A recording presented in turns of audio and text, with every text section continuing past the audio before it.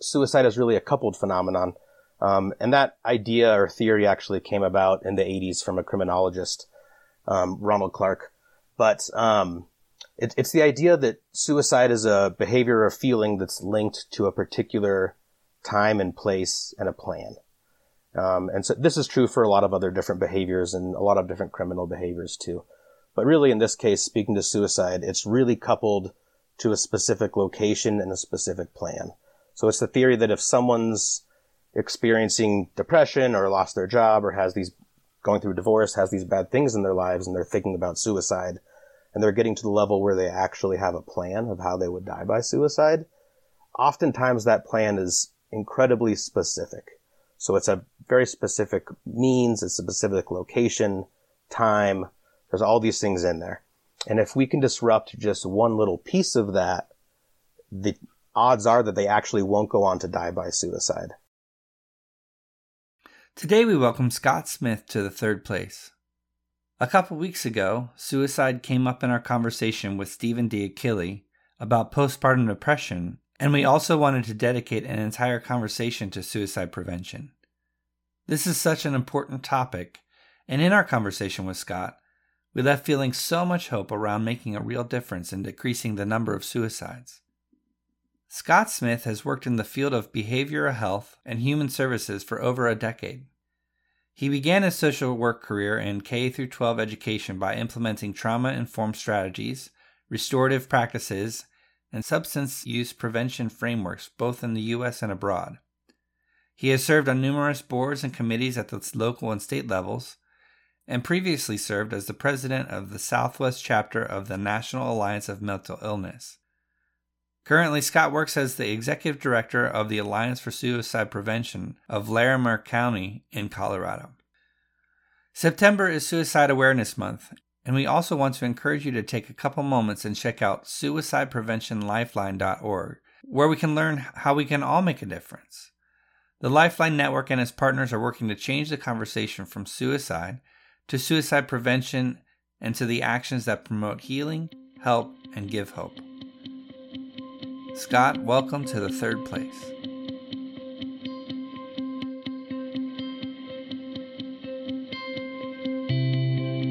We welcome you to explore the Third Place with us. It is an invitation to the gray space, a space where deeper connections are fostered through challenging, empowering, and engaging dialogue. You will walk away with a deeper understanding of self, equipped to engage with others in life's complex conversations. Thank you for listening. We invite you in to the Third Place. Scott, it is such an honor to bring you into the Third Place. Thank you for being here with us. Yeah, thanks for having me. It's a real treat.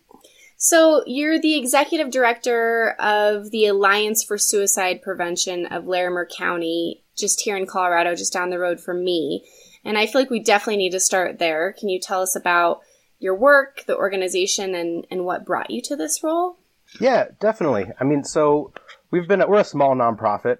We've been around since the late 80s, 1989. And primarily what we do is we prevent suicide through training and education, providing support, and offering outreach. So we do some adult education, we do some youth education in schools. We also have some peer outreach coordinators, primarily with the veteran population and with LGBTQ plus population and community. And then we also offer some grief support services for people that have lost a loved one to suicide. And then in addition to that, kind of our new exciting project that we have going on now is part of our community coalition, which is the Imagine Zero Coalition. And we're starting a pilot program. We're one of 6 counties across the state of Colorado. It's called the Colorado National Collaborative. And it's kind of a pilot site in Colorado, but it's funded by the Centers for Disease Control and a couple other national groups. And it's taking this new approach to suicide and suicide prevention. It's really this kind of public health approach and looking upstream. And suicide prevention has been around for a long time, for 40 some years, but there hasn't been one particular intervention or approach that's been proven to be really effective. So the theory was, why don't we take all the approaches that have shown some success, bundle them together, and try all of them at once in a community. So we're part of that program, and the goal is really to, over 5 years, decrease suicide rates by 20%. Well, and I love that name of that, Project Zero, you said? Imagine Zero. Imagine. Which like references Imagine Zero suicides. Right. So, I mean, immediately you go to that, and it's a very clear objective, and, it is really hopeful to even say that out loud. Imagine what zero could be. What brought you to that role? Yeah, I mean, I've actually only been here for about 2.5 years, and I came from a different community in Colorado. I moved from Durango, Colorado, where I spent, I think 10 or 12 years down there. I got my master's degree down there and started my career as a social worker. And as part of that, I was a therapist for a little bit, and I was kind of a case manager for a little bit, working with youth mostly. And while I found that work gratifying, and I enjoyed it, I also saw that there could be more done kind of on a systems level and a community level. So I started a program down there working with schools and more community folks and bringing resources to youth. And then also focusing on some policy work. And that's where I kind of got a passion and a taste for policy level and community level work. And then it was kind of time for me to leave that smaller community and swim in a bigger pond. And when I came up here, I wanted to work on a kind of more community and macro level. And suicide prevention has always been close to my heart as well. So it sounds like the avenue or the work, your social work, is what brought you into the suicide. Was there a personal connection that brought you to social work or suicide prevention? Yeah, I mean, definitely both. I mean, our lives and our personal experiences shape everything that we do, and kind of color our backgrounds and our direction moving forward. So I think what got me into social work, actually in my undergraduate career, I spent some time studying abroad, in India and had some experiences there, and got introduced to Buddhism and Mahayana Buddhism in particular, and really latched on to some of those philosophies and paradigms, namely kind of the basic tenets that, all sentient beings suffer and all sentient beings desire to not suffer. And, being a human, we have this incredible capacity to help other beings and help each other and alleviate at least some of that suffering. So I really latched on to that, and through my experiences in India, that's what kind of put me on the path to go get my master's and be a social worker. And then kind of like I said, I wanted to be a therapist and kind of, save the world one kid or one person at a time, which I think is pretty common for most folks entering graduate school. And then after just getting my feet wet, kind of realized that system work and community work was really my passion and honestly where my strengths kind of stood. Mm-hmm. And then, David, just back to suicide also, I did have some personal experiences around suicide. I've lost several people in my life to suicide. I think starting off, my best friends growing up, from childhood, their brother died by suicide when I was in college. And then several years later, their dad died by suicide also. So that was a pretty intense, experience and kind of my first taste of what that was like and what that grief was like. And then also just witnessing that within their family and circles and seeing the ripple effect. Yeah. Exactly, the ripple effect. Yeah, and then actually after I graduated with my master's in social work, I was doing some youth programming over the summer. There really was suicide prevention programming for at-risk youth. We partnered with a local school counselor. He was a great guy. We became really close. He had a PhD in psychology, and he ended up dying by suicide later that year. And so that was kind of an event that really hit home too, that showed, no one's immune from this.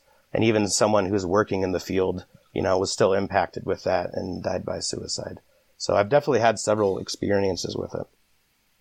I'm immediately struck by the fact that your family friends lost their brother and their father to suicide, because I feel like, and maybe you can, this brings us into some of the myths or the truths around suicide, but that I feel like I've heard of a lot of stories where it does, there's multiple instances within a family or a bloodline. Is that typically the case? Does that show up more often, or is that not really the case? It just may strike us more because I can't even fathom two suicides within a close, intimate network like that. Yeah, I mean, it actually is a pretty big risk factor. So, I mean, the risk factor being if you've lost a loved one to suicide, it puts you at higher risk for dying by suicide, especially when it's a close family member. And I think that points to how unique and intense and tragic the grief is around suicide, is that it's just so overwhelming and it can be so much for folks that it really can increase those feelings of hopelessness. And I think, decades ago, it was probably theorized that there was some genetic component to that. But I think all the research and definitely my beliefs are just more in the fact of having that loss and that tragedy, and then maybe not having a safe way to process that grief, and maybe our society not wanting to talk about it and be open to those discussions and process the grief also probably has a link. So that's the connection that I see. And so I'm curious to hear more too of like, what are those risk factors? Because clearly we're not talking about suicide the way that we should, but we're probably not talking about those risk factors either. Yeah. And I mean, these change over time as far as like what level of, importance or like in the hierarchy of risk factors, that kind of list shuffles around and has changed over time. I think more and more now in the field, people are looking at suicide as more of a public health problem and a community problem. Previous in the 80s, 90s, even 10 years ago, suicide was really kind of viewed as this, it's only people with mental illness that die by suicide. And I think that theory or worldview is problematic in a couple ways. I mean, one, it kind of otherizes the problem and also stigmatizes folks with mental illness. Like, oh, that's their problem. That person has bipolar disorder. That's their problem, their issue. When in reality, I mean, suicide impacts everyone. And there was some former statistics thrown out there long ago in older suicide prevention programming that like 90% of people that die have had a diagnosed mental illness. And I think what we're coming to realize now is actually a vast majority of people don't have a diagnosed mental illness. And it really is some of these bigger, broader community risk factors that influence suicide, such as economic distress, like losing your job, losing a relationship, substance use issues. There's all sorts of these bigger things and these bigger societal factors that impact suicide. And if we have this new lens too, then we're able to have new solutions that are actually pretty effective on the policy level. I mean, one that comes to mind is just around minimum wage. So the New York Times came out with a study.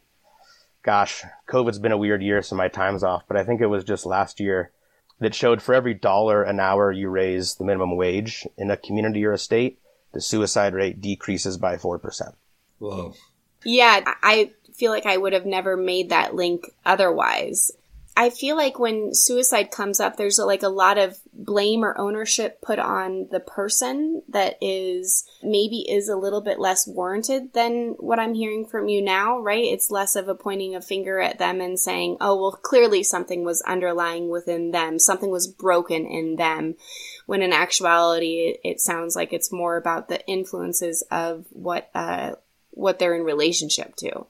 Yeah, I think it's a complicated confluence of different factors, and things going on in society, the complicated landscape of our own mental health and resources in our community and what's happening to us. And I also think it's just problematic to kind of put that blame and some of that shame on the individual, which you're right, it was really common. It still happens. I mean, just look at our language around suicide. It's still really common for people to use the term committed suicide. And if you think about that term, like what are other things that people might commit, right? It's a crime, it's a sin. And that's actually where the term originated from it being a sin, and it actually used to be a crime.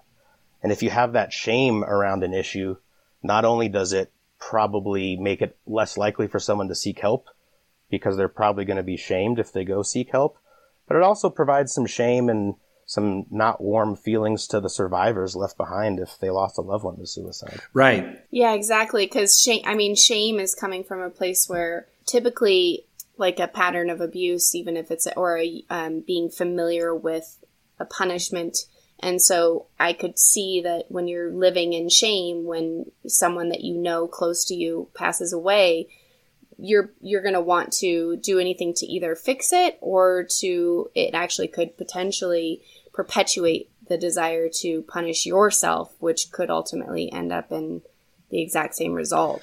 And I mean, I think the thing that kind of sticks out to me about that too is that the shame of why didn't you see it? You know, like here's this person that was close to you. You clearly had, must have saw it coming. You must have seen a pattern.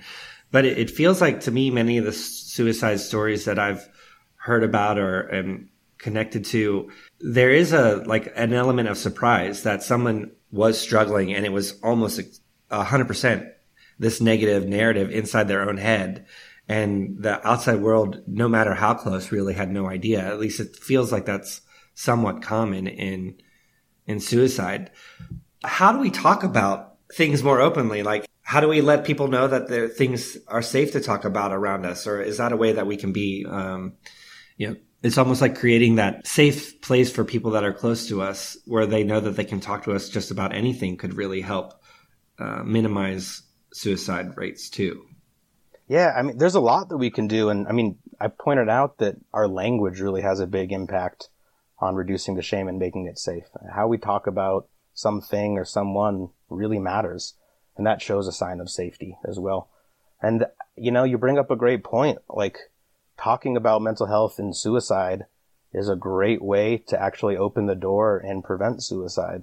And what a fabulous opportunity that we have now that mental health has kind of risen to the light a little bit more after COVID, and lots more folks are talking about it. So we have this incredible opportunity right now to discuss suicide and mental health in general. And I would just encourage everyone, be open about asking about how folks are doing, checking in. And also if you have the hairs stand up on the back of your neck, or if someone's been really down, or you're noticing some of the warning signs, which, we can go into, don't be afraid to just ask directly if someone's thinking about suicide. And there's a couple different ways to ask about it. And it does seem a little scary and a little bit intimidating, especially the first couple times that you do it. But I think just like anything that's scary or intimidating, it becomes a little bit easier the more you do it. And that is really what it takes to be open and get folks to talk about it. And it's probably one of the reasons why a lot of people feel suicidal in the first place, is they don't feel comfortable that they can share with someone about how they're doing or struggling. Yeah, I think that that's so important to say. And I also just want to ask you, how can you press in more if our instinct or our tendency is to respond in a positive way to protect the other person, or because we don't even have the words to express ourselves? Like, what about the person that's on the other end? So often it's like we ask each other, how are you? Good. Okay, cool. Like, it's sort of, we skirt over everything. Like, is there anything else that could provide besides that intuition or that back of the neck feeling that you mentioned that could be more intentional and really get to the truth of what's behind someone's quote unquote good response? Yeah, I mean, there's a couple language tools that also help folks that we often kind of talk about in our trainings.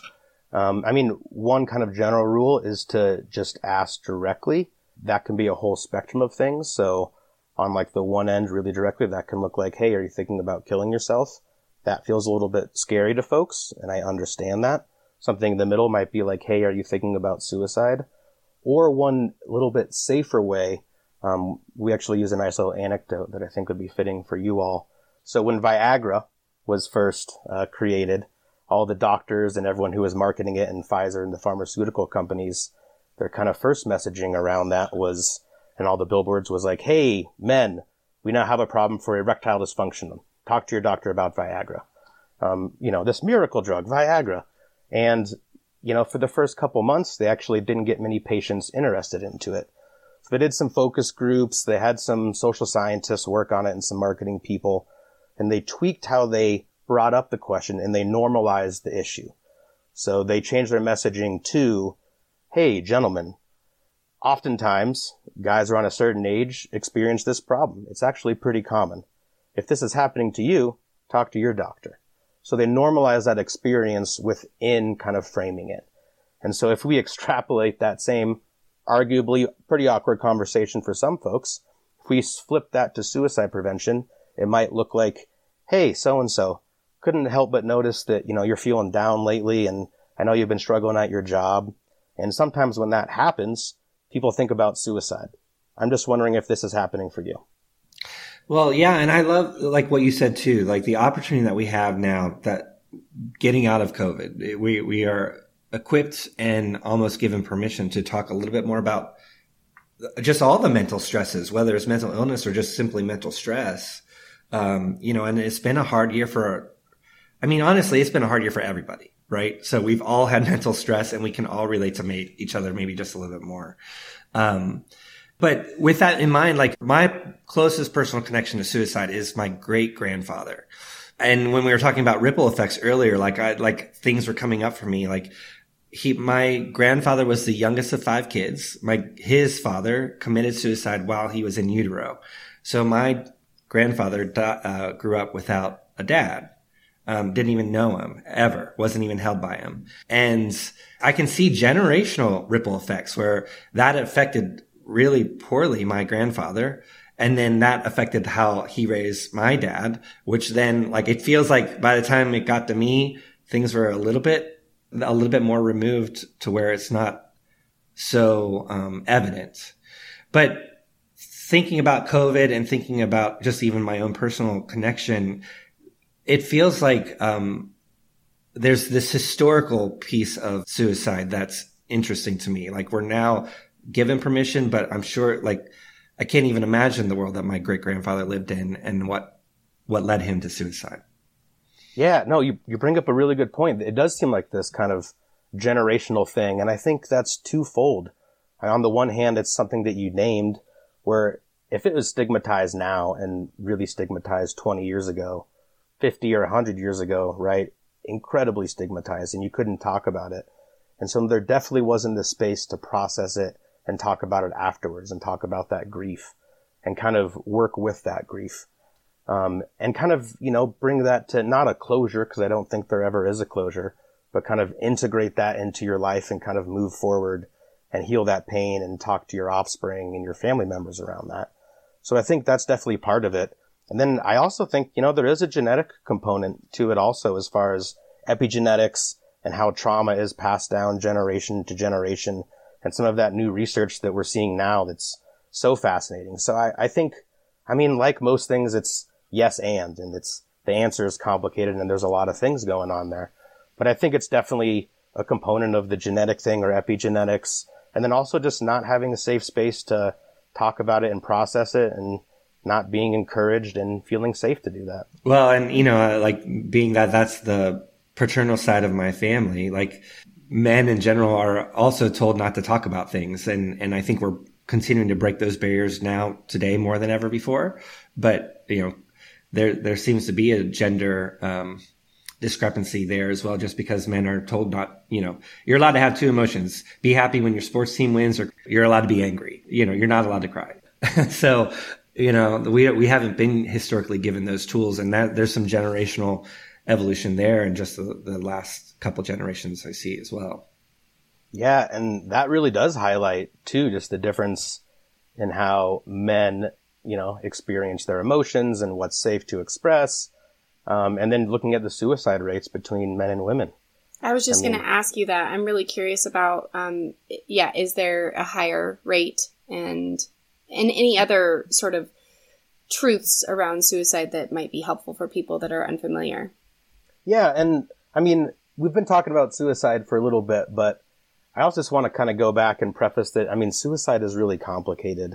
And also it's, a sensitive subject because it does affect so many people. So it can be, kind of triggering or complicated when we talk about suicide as data or numbers or trends, because also these are people's lives. So it's just holding both of these truths or all of these truths together, with some brevity and, with the best intentions. And that being said, there are some trends nationally. I can speak more to it locally just because I'm much more familiar with our local data. And I have a much more nuanced look at it because we can zoom in a little bit closer.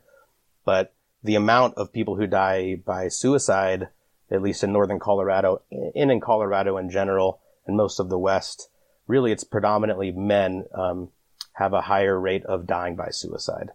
And it's also, if you look at it, men generally have a particular set of circumstances that leads up to that. And men also usually have a particular set of circumstances of how they die by suicide and what's going on for them. And interestingly enough, women generally have more attempts by suicide and or get more help, and men generally have less attempts and usually die by different means and more fatal means. Wow.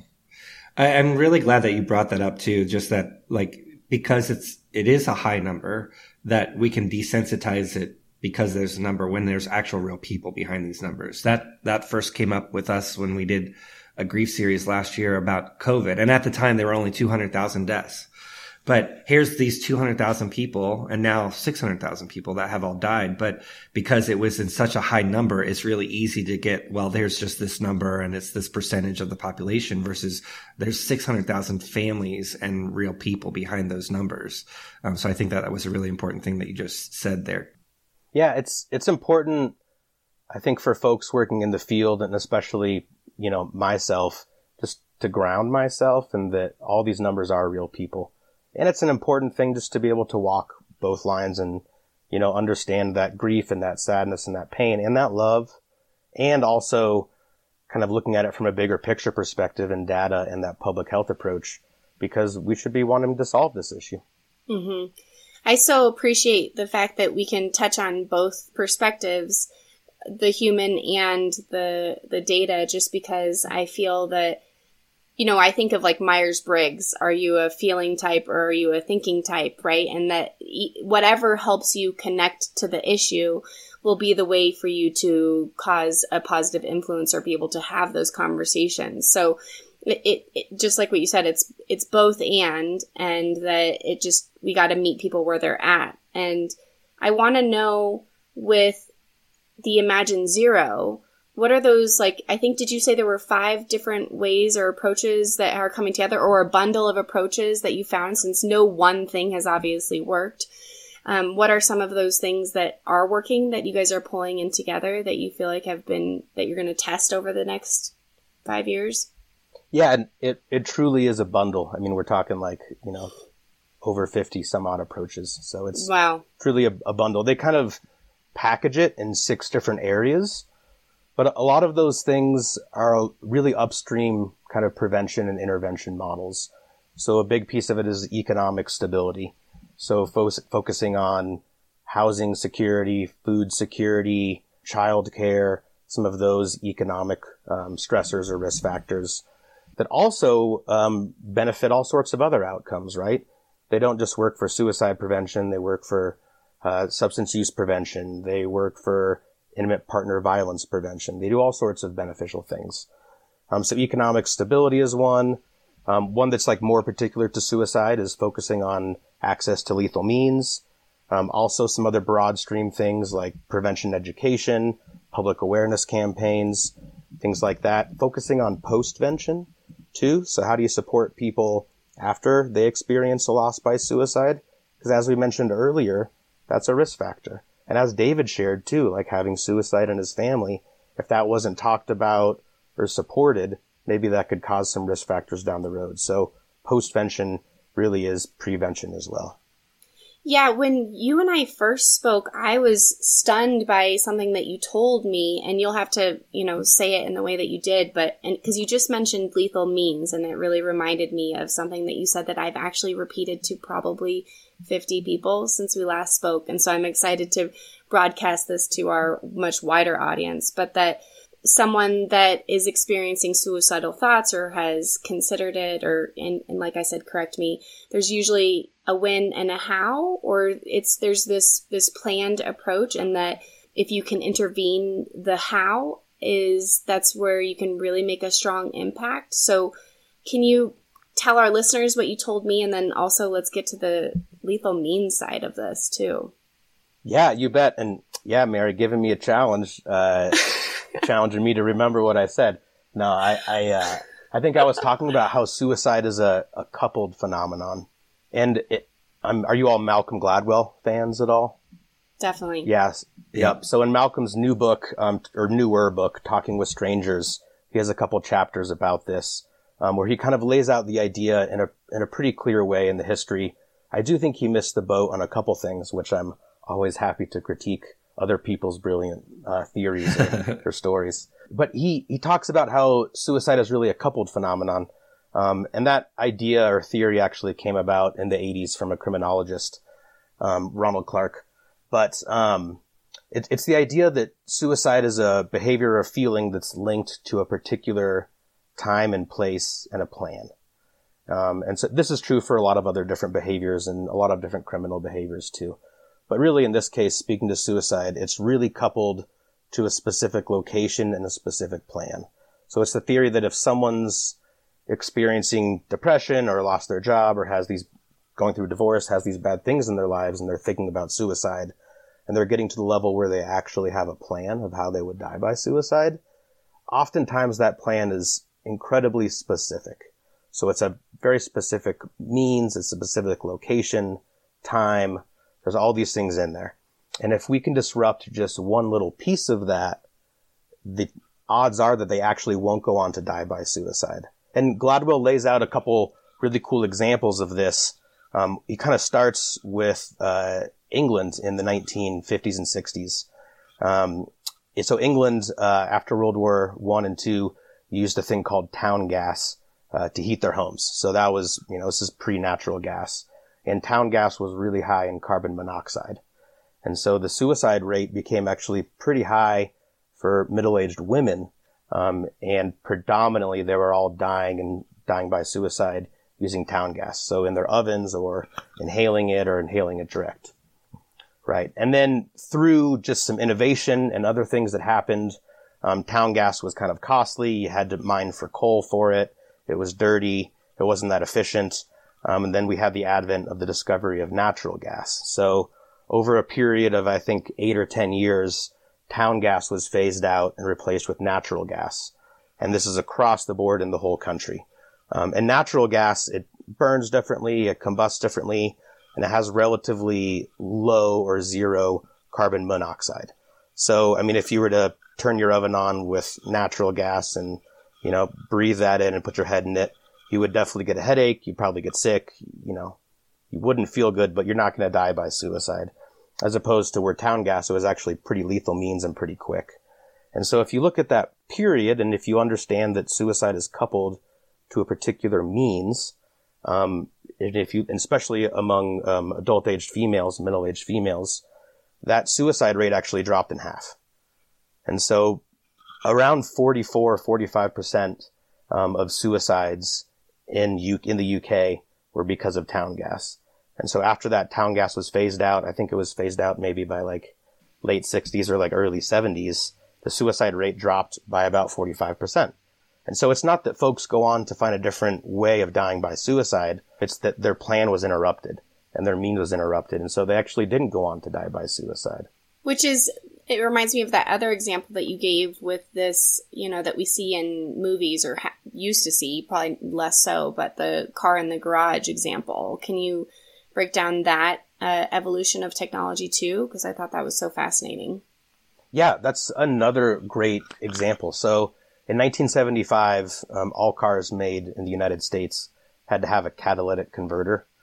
Catalytic converters have had a little rise in the news lately, so folks might know about it, just because they have some precious metals in them, like platinum and other things. Oh, interesting. Yeah, I just had one stolen. Oh, no shit. Yeah. I'm so sorry. So I think that's why folks know about them now, is because unfortunately, maybe this is a broader issue and it could bring up other things, but a lot of people were noticing their catalytic converters were getting stolen off their cars. So folks are probably familiar with the name of it at least, but essentially what they do is it's kind of like a secondary burning chamber, just to reduce emissions, right? For environmental reasons was the main goal of introducing catalytic converters. So in 1975, all cars manufactured in the U.S. or brought into the U.S. had to have a catalytic converter, which scrubbed away the CO2, but also burned off the carbon monoxide. So oftentimes, pre that with a car, if you were to go into a garage and run your car with the garage closed and everything, it was pretty lethal. And now, again, if that happens, I think someone would get a really bad headache, get sick. It would not be healthy. It is not good. But the lethality was really reduced.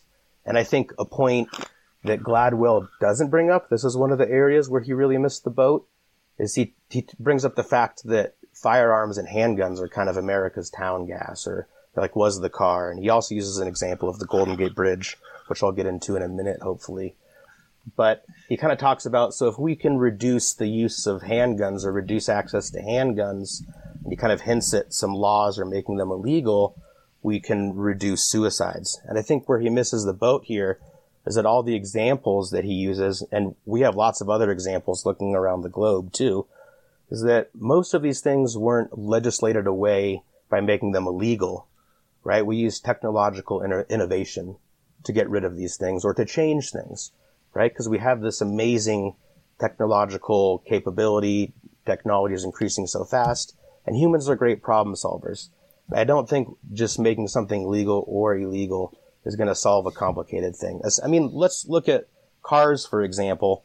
Cars are such a intimate, integral part of the American landscape, right? It's such a part of the American culture. I mean, I love cars. Malcolm Gladwell is actually a car guy. I think he owns like 2 Porsches and a bunch of other cars. So like cars are so woven into our fabric, much like firearms now, regardless of where you fall on that issue or if you're a firearm owner or not. They're part of the American culture. And so I think trying to remove something that has that cultural significance through a quick law and instantly doing it is going to be ineffective. So it's just not the most productive way to approach that issue, in my mind. Mm-hmm. So, and you just tease though, because I really want to get to what you just said, because I think it's unique and powerful. But you also just teased to the Golden Gate example, and I definitely need to go there before we go next. So share that, because I'm just like absolutely baffled by what happened at the Golden Gate and how there was intervention in not a technological advancement way, but it sounds like wasn't it more of like a personal intervention?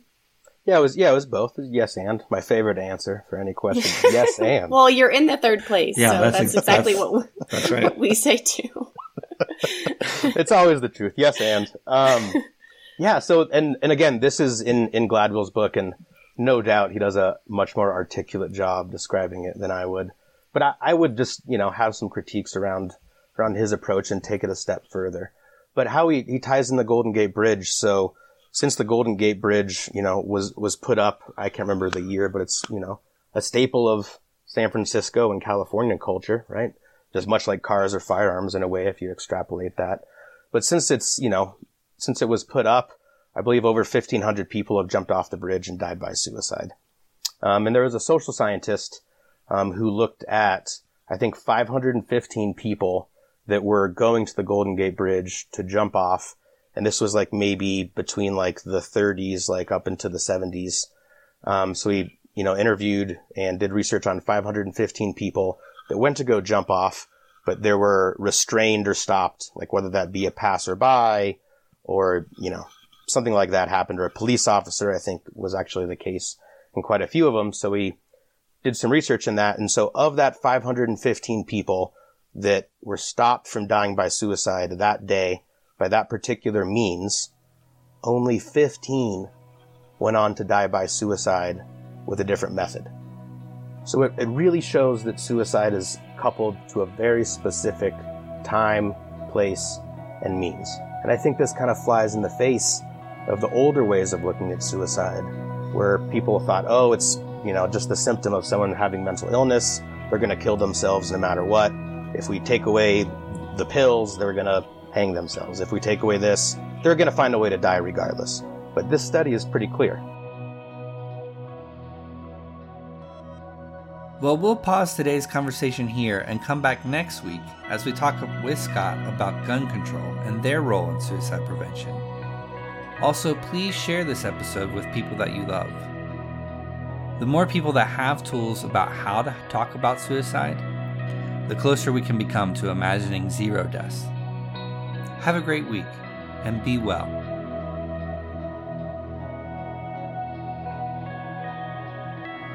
Third Place Podcast is produced by Podcast Publishing House. If you like what you're hearing, follow us and subscribe at all of your favorite platforms, Apple, Spotify. Also check out the episodes on our website, thirdplacepodcast.com, for additional resources and transcriptions of our episodes. The Third Place is all about continuing the conversation. So make sure you follow us on Instagram and Facebook at Third Place Podcast. There you can check out our weekly co-host Happy Hours on IGTV.